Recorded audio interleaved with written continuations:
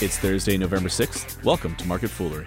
I'm Mark Reith, and joining me in studio from Motley Fool Rule Breakers, Simon Erickson, and from Stock Advisor, Jim Mueller. Good to see you in studio, Hello Jim. there, Mark. Hey, how's it going, guys? We got plenty to get to today, including earnings from Whole Foods, Solar City. But you know what? Let's just dive right into the deep end with the stock everyone really wants to know about, Tesla. It's all over the news today. Now, Jim, to my mind, this looked like more of a mixed report than the stock reflected. Shares are up today, but I didn't like the fact that production for the new Model X got pushed back a couple of months. What's going on there? Yeah, that's the second time they've done that this year. Originally, when they announced the timing of it would be the end of this year, and then a quarter or two later they said no, it's going to be the middle of next year, and now it's going to be third quarter of next year. Yeesh. And what happened is, I think Elon Musk is getting to be too much of a perfectionist. He admits as much in the report, and he's saying, well, we're testing it, and we had a longer delay in the manufacturing plant when we shut it down in July than we expected. But he's saying that's he's being a perfectionist and I mean, if you have a failure rate of 1%, it takes at least 100 in order to find that out, and that's part of it. But I'm okay giving them a pass on this so far, but if they delay it again, then I'm really going to start to question what's going on. Well, I'm speaking of delays. So Musk actually said during the call, we're essentially sold out for 2015 in terms of Model X pre-orders. Right. And Model X is their it's the SUV style car that's going to be coming out. Again, just pushing people back. At what point is it not just pushing people back? Is it pushing customers away because they're not going to get their car for a couple of years after they order? Yeah, that's a big concern. And right now the market is seeming to discount that, but I'd keep an eye on that. Absolutely. And one of the things, one of the stats I was really intrigued by, so they produced 35,000 cars this year. No. Oh, excuse me. They've produced so far this year, they've only produced about 21,800 they've delivered. Okay. And their goal this year was 35,000 delivered. Okay. But they reduced that in large part because that longer manufacturing plant shut down in July to 33,000. But that still means they have to come up with like 11,200 cars this quarter. And that's a 44% increase over what they just did, which was already a record. Okay, that's aggressive. But You don't say. Can they do it? I mean, what do you think? I think they have a shot at it. They're projecting to make 2,000 a week by the end of next year, which would put them on a 100,000 car year pace if you ran that out for a full year. Right. So, I mean, they're not going to do 100,000 next year, but it'd be nice if they did. But yeah, they're going to have to really ramp things up to get 11,200 cars out the door this quarter. Right, and isn't their goal, what is it, 2020, 500,000 cars a year? Something like that. But they're still a really tiny player in the car market. I mean, Ford in quarter three alone delivered 1.5 million cars, and Toyota did even better at 2.2 million cars. So for every single car on that 7,785 cars that they delivered this year, for every car they sold, Ford sold 192 and Toyota sold 284. Wow. So Tesla is still a really tiny player in the global car market. But their market cap, which is a big reason why Stock Advisor has it on hold right now, is their market cap is well ahead of that, of where such comparisons would lead you to think. Absolutely. And such high expectations are baked into Tesla here. Definitely. Okay, and I actually saw the stat earlier today. I didn't realize this. Shares are up 1,000% since its 2010 IPO. Wow. Which sounds about right. It sounds about right, but there's still that wow factor. Yeah. Jim, last question, I guess, about Tesla. Is it too late to get into Tesla, or is now the right time as they build this gigafactory and ramp up production? What do you think? I think in the long term they're going to be successful, and so a buy today probably won't be too much, but I wouldn't make it a big position, and you're going to have to sit through a lot of volatility. But if you're patient, you're willing to put just a little bit of money in there, it could do good things for you. Okay, played safe. Down the road. Yeah, wow. Well done. Great job. All right, let's get Simon in the game, and let's talk Zillow, the online real estate market. And Simon, I'm confused about this report as well, because from the looks of things, Zillow knocked it out of the park and shares are way down after it was announced. What happened here? The market does funny things, Mark. You knock it out of the park, and then you give guidance that's, from my calculation, $1 million below estimates. No! And the stock sells off, but it is what it is for that. Zillow is where you go if you want to buy or sell a house. You go on Zillow.com, you look at what your house is worth or what other houses are worth in the area you want to move to, and then you get in touch with the advertisers or the agents that are advertising on the side of the site there. We've seen just a lot more users using the Zillow site, where they're now at 86 million average monthly users. That's up 41% year over year.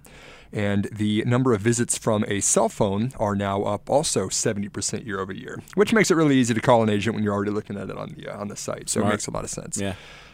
Those more users are also translating to monetizing this business. The Premier Agents is really one of the things that we watch. That's the number of agents that are listing and advertising on the Zillow site. They're now at 60,877 Premier Agents, which is great. They're spending more money on the site. They're now actually average revenue per agent is $349, which is up 32%. So I like what the company's doing. They're getting more users, they're getting more agents, and the agents that are on there are spending more money. So a lot of good signs for Zillow right now. So is Zillow the future of real estate? I think so. I mean, we've got this as a recommendation in Rule Breakers because we kind of see that disruptive to the typical advertising spend. It used to be just that agents would spend up to $10 billion a year in the market just to advertise for homes. This has now taken a lot of that and moved it onto an online property like Zillow, where they're actually going and spending money, getting to more users, and it's really kind of changing the game of real estate. So to answer your question a word, yes. Way to sum it up. I appreciate that. Okay, so back to the original point. It sounds like the miss on analyst expectations was pretty small in the overall scheme of things. And from what I understand, Zillow still raised its revenue outlook. It just didn't raise it enough. I just don't understand how that's fair. So does this present then a buying opportunity in your opinion, or are the analysts correct in that Zillow should be making more than it says it's going to? No, I think Zillow is a buy here. It's seen a little bit of pressure this last year as the market kind of has reduced its valuation. But they're now merged with Trulia. They're the biggest player in the online real estate marketplace. I think there's still a long way for them to go. I still think it's a buy. How'd that merger go with Trulia, by the way? Have they started to see anything come from that? In process, it's kind of bringing home sellers with home buyers. So kind of focused on different segments of the market, if you will, which is now one platform. So I think it gives them a little bit more competitive strength in negotiating those rates with advertisers. Okay. All right. Let's chat about Whole Foods now, which has had a pretty tough year in 2014. The stock's down 30%. I was actually shocked to see this. They had a cut outlook every quarter this year. Things kept going down. Yeah, and that was a big part of why the share prices fallen 37% before today's rise. Yeah, so then what happened this quarter? And more importantly, is it just a blip on the continual decline here, or is this the beginning of maybe a momentum change? Well, I certainly hope it's more than just a blip. Right.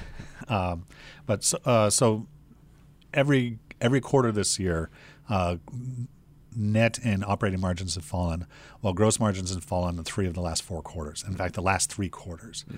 This time the company actually gained margins year over year on the quarter. No, I take that back. They didn't. But same-store sales were up 3.1%, and for the year they were up 4.3%. That's been so. People are thinking that things are turning around at the company. They're launching a loyalty program, and they're doing they're rolling out a national advertising campaign. This is the first time in the company's 35-year history of that. And so, if they can do that and they can push more of their higher margin brand, 365, then this decline in margin should slow down and hopefully reverse. So you think that adding stuff like revamping old stores, Apple Pay, this Instacart home delivery thing, is that enough to offset the pressure from the Walmarts and the Krogers that have suddenly realized that natural foods is this huge and incredibly profitable market? Well, it won't hurt. Fair. And Kroger has this home delivery program. I think it's called Peabody.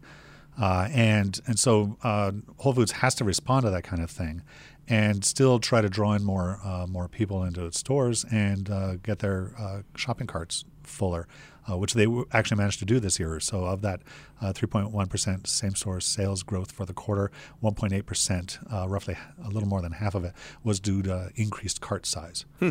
What they call basket size. Right. That can't be a problem, right? Can I just add that I'm thankful for that home delivery of groceries that some of these places are doing. That is a godsend. You in live DC right area. down the street from a Whole Foods. Sometimes you got to take the bus out there. What a bum. You got to carry the. It's Lazy bum. very helpful. And I should mention, by the way, John Mackey, CEO of Whole Foods, is actually now a board member here at the Motley Fool. Just a nice legal disclaimer. He's actually chatting with Chris Hill and a couple of the other Fools out in Austin today for a Fool One event. I'm sure a good report certainly will cheer everyone up there, uplift the mood a little bit. So one thing I like about what Whole Foods did, and we led off with this, was that it had a lower guidance every single quarter this year, is that they're changing how they're going to do that. They're going to stop giving updates to their guidance every quarter, which I think is a good idea, but maybe a little late on that. You don't say. Maybe they wanted to time it at the end of the fiscal year. We'll stop, but I kind of wish they had stopped giving quarterly updates to their guidance. So they gave full year guidance for fiscal 2015, which ends a year from now. About the end of next September. And then they said, we're just going to stay mum after that. What? I don't know.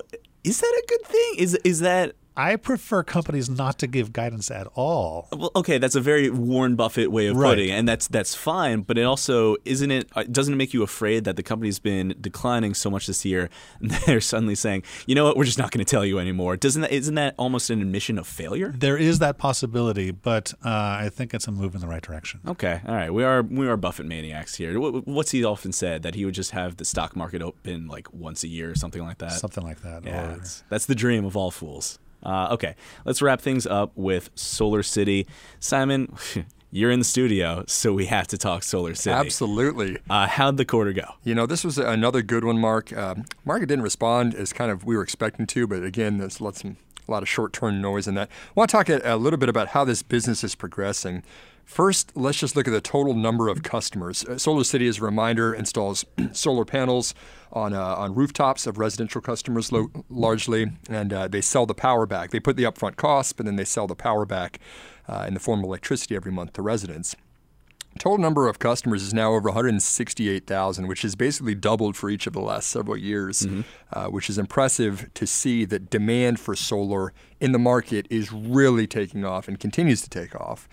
The second thing I wanted to call out, though, is that of that total revenue, about a year ago, half of revenue was this operating lease model where they're actually selling the power on a month-to-month basis over a period of 20 years.